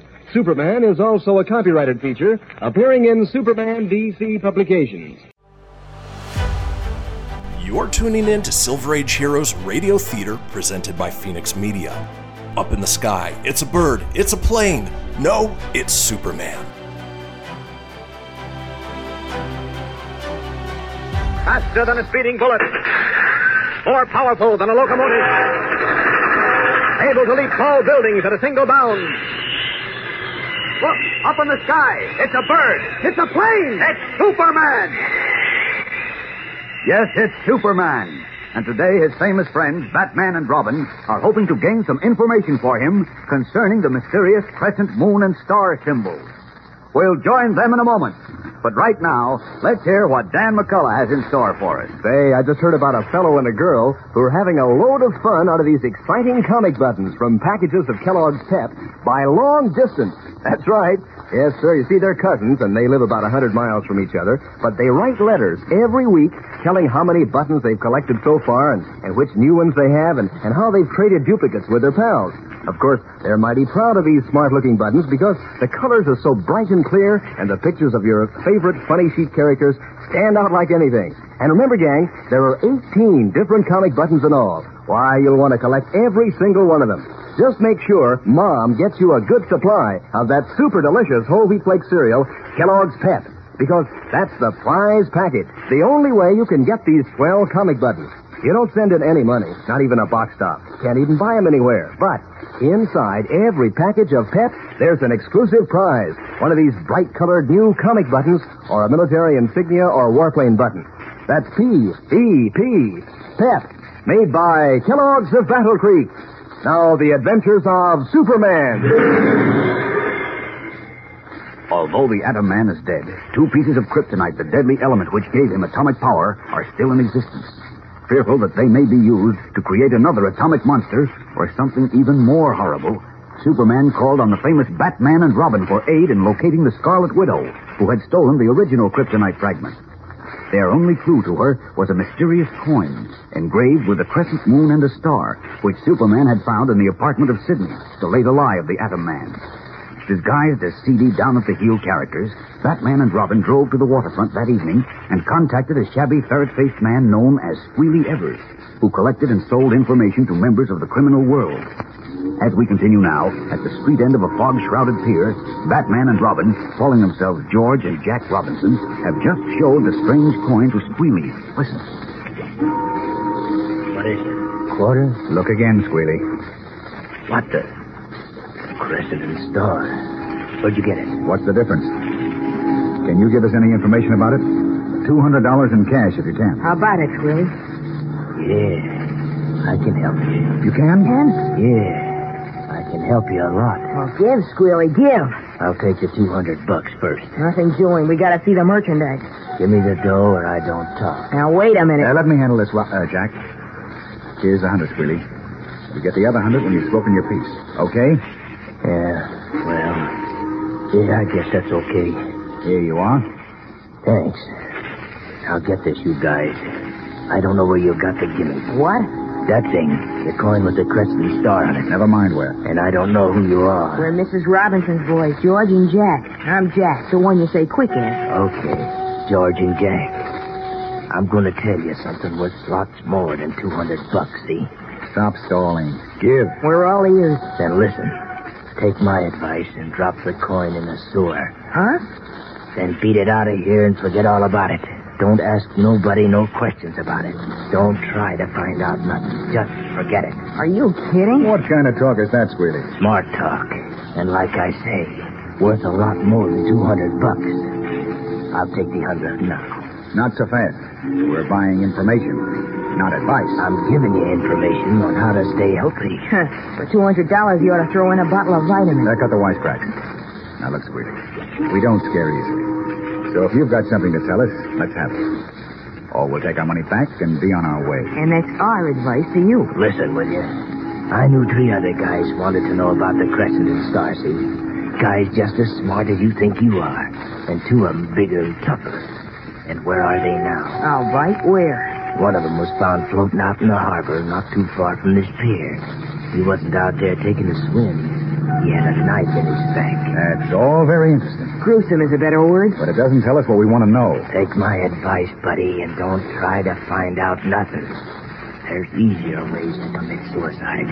Then you think the people we're curious about took care of those 3 men? I didn't say that. I just said they were inquiring, see? Just like you are. Then each one had an accident. I get it. Yeah. All right, you've done your duty. Now, suppose you stop trying to scare us and tell us what we want to know. I told you all I'm going to tell you, for your own good. Now, give me that other C-note. I got a scram. What for? You didn't tell us anything. Well, no. I told you how to save your hides.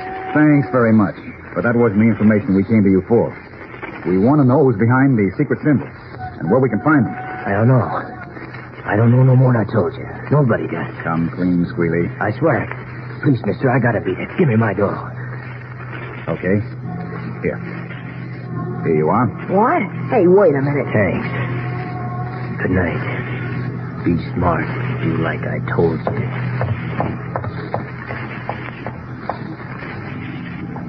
Well, he sure made a sucker out of you, Batman. Not so loud, Robin. I know what I'm doing. Oh, yeah?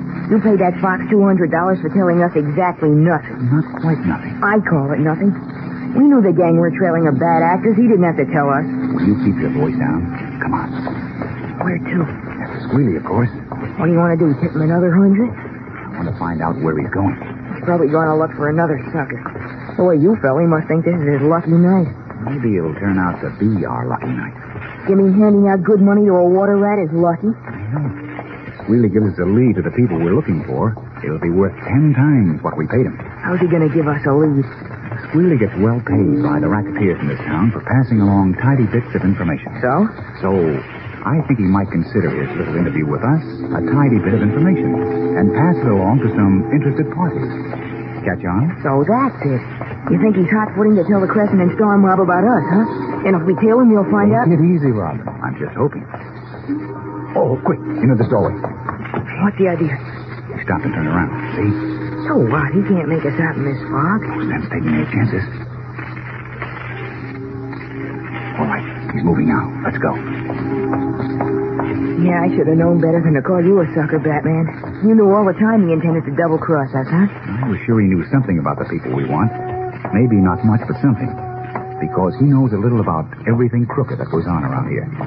So when he refused to tell us anything at all, I figured he might try to sell any information we gave him to whoever's behind the crescent and stars. Now, careful. Careful crossing the street. The car might not see us in this fog. Okay. But look, if you thought that, why did you pay him the money? Just on the off chance that he'd think I was a sucker, the way you did. And not watch too closely to see if we were trailing him. Quick, duck back. He's turning around again. Look, he's going into that coffee joint. Come on, step on it. We're not going in after him, are we? Of course not. Unless he steps into a phone booth. But I want to see what he does. And if he meets anybody. Is this as fast as you can walk? I'm taking it easy out of respect for your age. Oh, thanks. Okay, hold it. Now, come on up to the window. He'll see us. No. It's light in there and we're out in the dark. There he is, sitting at the counter. All right. Now keep your eyes open. And don't get too close to the window. Standing on the dark, fog-swept sidewalk, Batman and Robin peer into the shabby coffee shop at the gray, ferret-faced man, who they hope will lead them to the mysterious people they seek. Batman and Robin have trailed a man called Squealy Evers, an underworld informer, to a shabby coffee shop on the Metropolis waterfront. Standing outside in the fog-swept darkness, they peer in through the dirty plate glass window, watching Squealy's every move. Meanwhile, within the shop where a radio is playing softly, the informer sits alone at the counter, paying no attention to the few other customers who sit a few stools away. But when the waiter sets a cup of coffee before him, Squealy speaks to him in a low, barely perceptible voice, scarcely moving his lips. Call the boss, Tommy. Tell him 2 guys were asking me about the Crescent and Star. What 2 guys? Big guy and a kid. Go get me a cruller or something now. Don't make out like you're talking to me. They're out front. Okay.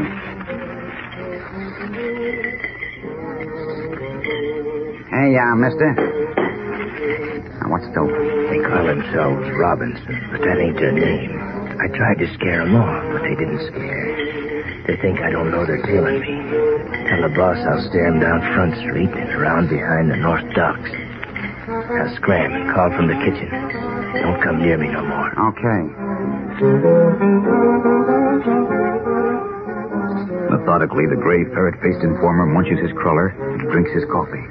Then, rising, he drops a quarter on the counter, selects a toothpick from a bowl, and moves in the stoop-shouldered gait to the door.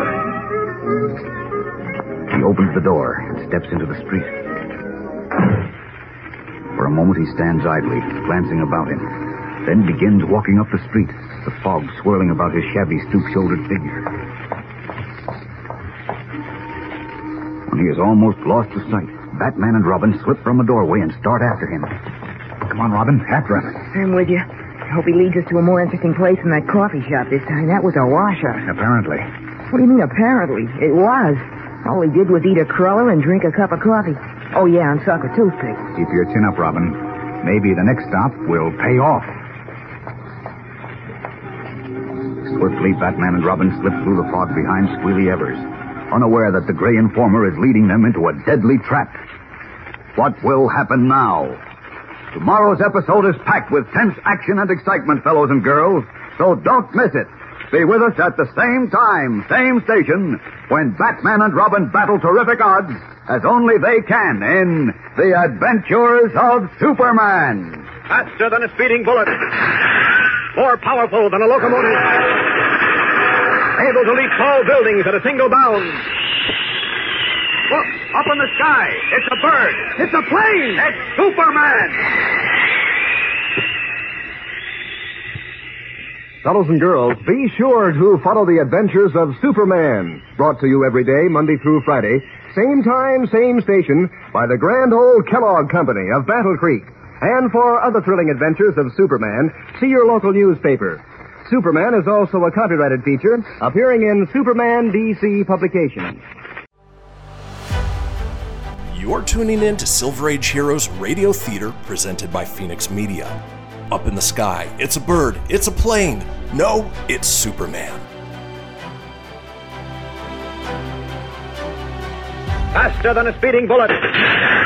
More powerful than a locomotive. Able to leap tall buildings at a single bound.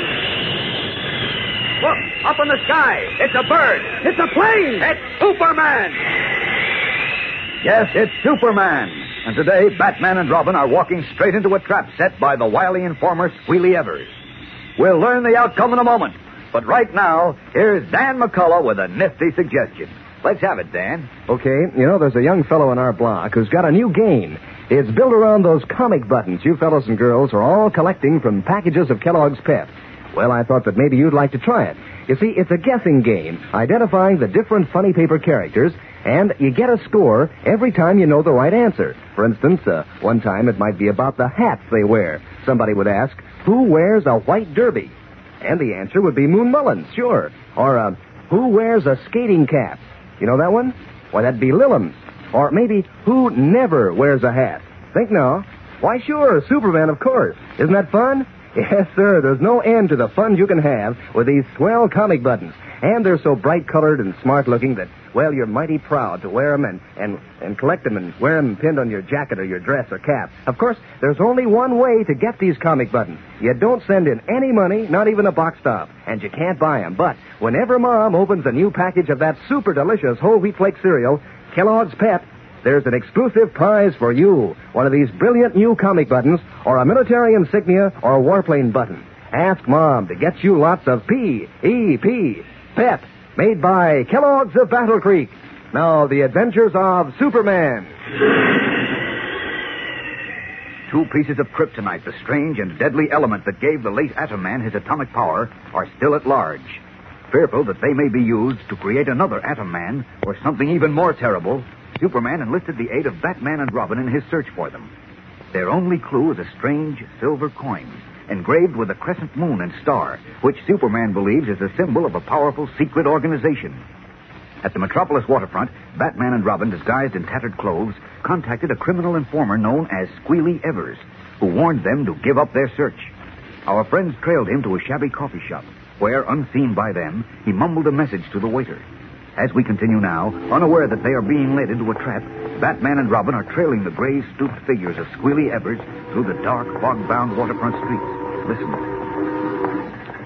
Look, Batman, I just thought of something. Don't think so loud, Robin. He's almost a block ahead. He can't hear us. Just the same. Okay, but listen.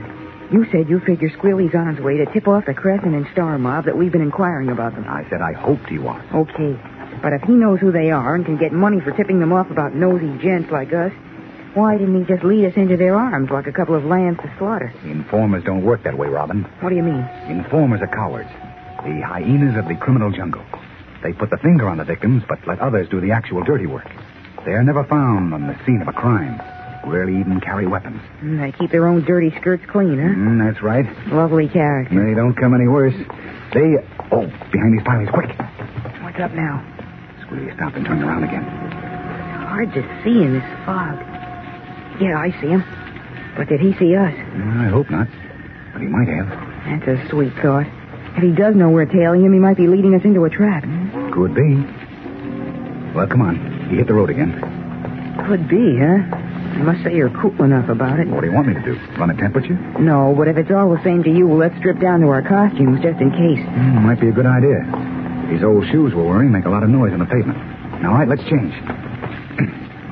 Work fast, Robin. We don't want to lose him. I'd like to lose him on a desert island and do the world a favor. Oh, don't be silly. I'm hoping that Squealy will give us a lead to the 2 pieces of kryptonite. When I remember what Superman said about somebody maybe creating another Atom Man with the kryptonite, I get more duck bumps than a duck? Thanks. You're welcome. You ready? All set. Mask on? Yep. All right, let's go then. On the double till we spot him again. See him yet? Not yet. Golly, hope we didn't lose him. I don't see how we could. There's no place he could have turned. Oh, slow down. There he is. Where? Turn left at that big stack of packing cases there. Yeah. Looks like the beginning of a dock. Come on. What's he going out on a dock for? Your guess is as good as mine. We'll soon find out. Don't trip over those sacks. I just want to trip over those 2 pieces of kryptonite. Okay. Here's where Squealy turned off. Come on. Hold it, Robin. What now?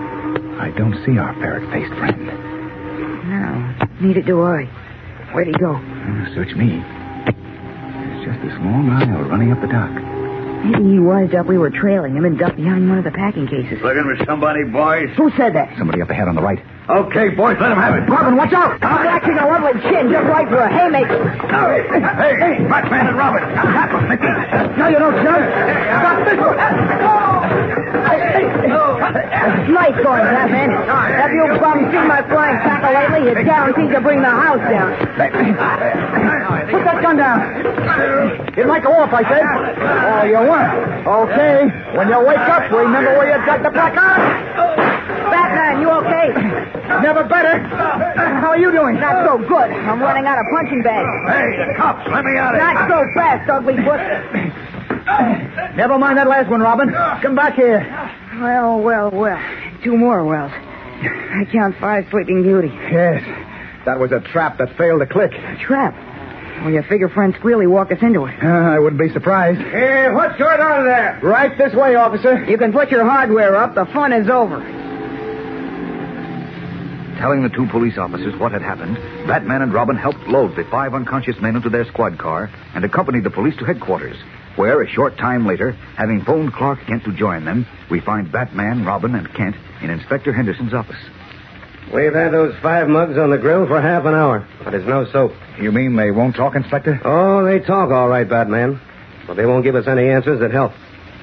They swear they don't know Squealy Evers, and they never heard of an organization using the symbol of a crescent moon and a star. I suppose they just jumped us for the exercise, huh? Well, they started to tell the usual story. They were minding their own business, and you fellas came along and said something that started a fight. We soon washed that up, though. And then they admitted they'd been hired to beat you up. They kill us, you mean? They had guns. Who hired them, Inspector? They say they never saw the man before. He met 2 of them at a bar, described you, told them you'd be passing the dock, and gave them $500 to give you the works. That's a lie. Maybe. But we can't prove it. By the way, Inspector, I suppose you examined the men thoroughly? Of course. Why do you ask, Kent? Well, I was just wondering if any of them had the crescent and star branded on his heel, like the Arab I caught in Sidney's apartment. That's right. How about it, Inspector? Don't worry. I looked them over myself. Nothing doing. Shucks. But I still say they're lying. No, I think they're telling the truth, Robin. Huh? What do you mean, Kent? Just this, Batman. If it was the leader of the Crescent and Star who ordered you and Robin wiped out... Who else could it have been? Well, you have plenty of other enemies, haven't you? Yes, but I'm sure they didn't spot us in the waterfront tonight. Besides, we were disguised. They might have been trailing you. But anyway, let's assume it was the leader or leaders of the Crescent and Star, and I'm inclined to think it was. We know they're clever and very careful to keep their identity secret. So it stands to reason they wouldn't let these hired gunmen know who they are or anything about them, doesn't it? How about the Arab you caught, Kent? He had the brand on his heel and committed suicide before we could question him. So he must have known about them. Well, the chances are the guys we're looking for didn't have time to send their own men tonight or didn't have any available on such short notice. Or maybe after what happened to the Arab, they might have just preferred to play safe and use outsiders. I think you're right, Kent. Oh, Kent's always right, confounded. I want to be around just one time when he's wrong. Oh, I've been wrong plenty of times, Inspector. And it looks like Batman and I scored a great big goose egg tonight. Oh, no, you didn't, Robin. Well, what do you mean we didn't? You made a very important discovery, which should lead us to the people we're looking for. Huh? What? What discovery, Kent? Well, I don't know exactly what it is yet, but if you'll drive back to the waterfront with me, I'll find it for you within 10 minutes. Are you kidding? I was never more serious in my life. Then what are we waiting for? Come on, Robin, let's go, Inspector. I can't leave now. I've got a lineup. We'll call you later, then. Lead the way, Kent. Okay. Step on it, Robin. Leaving police headquarters, Clark Kent, Batman, and Robin hurry out to Kent's car parked at the curb. What did Kent mean? Stating that Batman and Robin had made an important discovery and that he would show it to them within 10 minutes, Clark Kent drove them back to the mass of rotting pilings on the dark, fog-swept waterfront where they had first contacted the informer, Squealy Evers. It was right here that we met Squealy, Kent. Uh-huh. Okay. Which way did he go when he left you? Straight up the street. Right. Here we go. Where? I want to follow his trail exactly as you did. I'll drive slowly. You tell me what turns to make, Batman. What's the idea, Mr. Kent? At some point, Robin, Squealy contacted somebody who had those goons sent to the docks to ambush you, or else Mr. Somebody passed on the information to someone else who sent the goons out. But he didn't contact anyone. We were right behind him all the time. He was never out of our sight. Except for the minute or so when we stripped down to our costumes. He must have contacted someone. If he'd steered you into those mobsters by accident, he'd have been caught, too. It's my hunch that he left a note somewhere. Maybe in some pilings where someone was waiting and we didn't notice it in the fog. Oh, I admit it's not too good a hunch. Wait a minute. What? Of course, we were dumb, Robin. How come? The coffee shop. What coffee shop? Squealy stopped in a coffee shop for a crawl and a cup of java. It must have been there. But we were watching him every second. He didn't sit next to anybody. He didn't make a phone call. He didn't write any notes, and he didn't talk to anyone. Oh, no?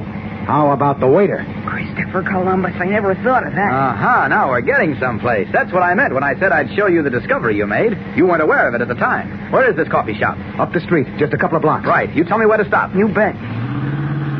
Oh, it must have been the waiter. He was only near Squealy for a few seconds, but that was enough to get the tip off. Step on it, Kent. I am. Just keep your fingers crossed that the waiter didn't disappear like Squealy did. Jamming his foot down on the accelerator, Clark Kent sends the car leaping through the foggy night toward the shabby little coffee shop. Is the waiter still there? And if he is, can he be forced to reveal the identity of whoever is behind the mysterious crescent and star? Tomorrow's episode is packed with thrills and excitement, fellows and girls, so don't miss it.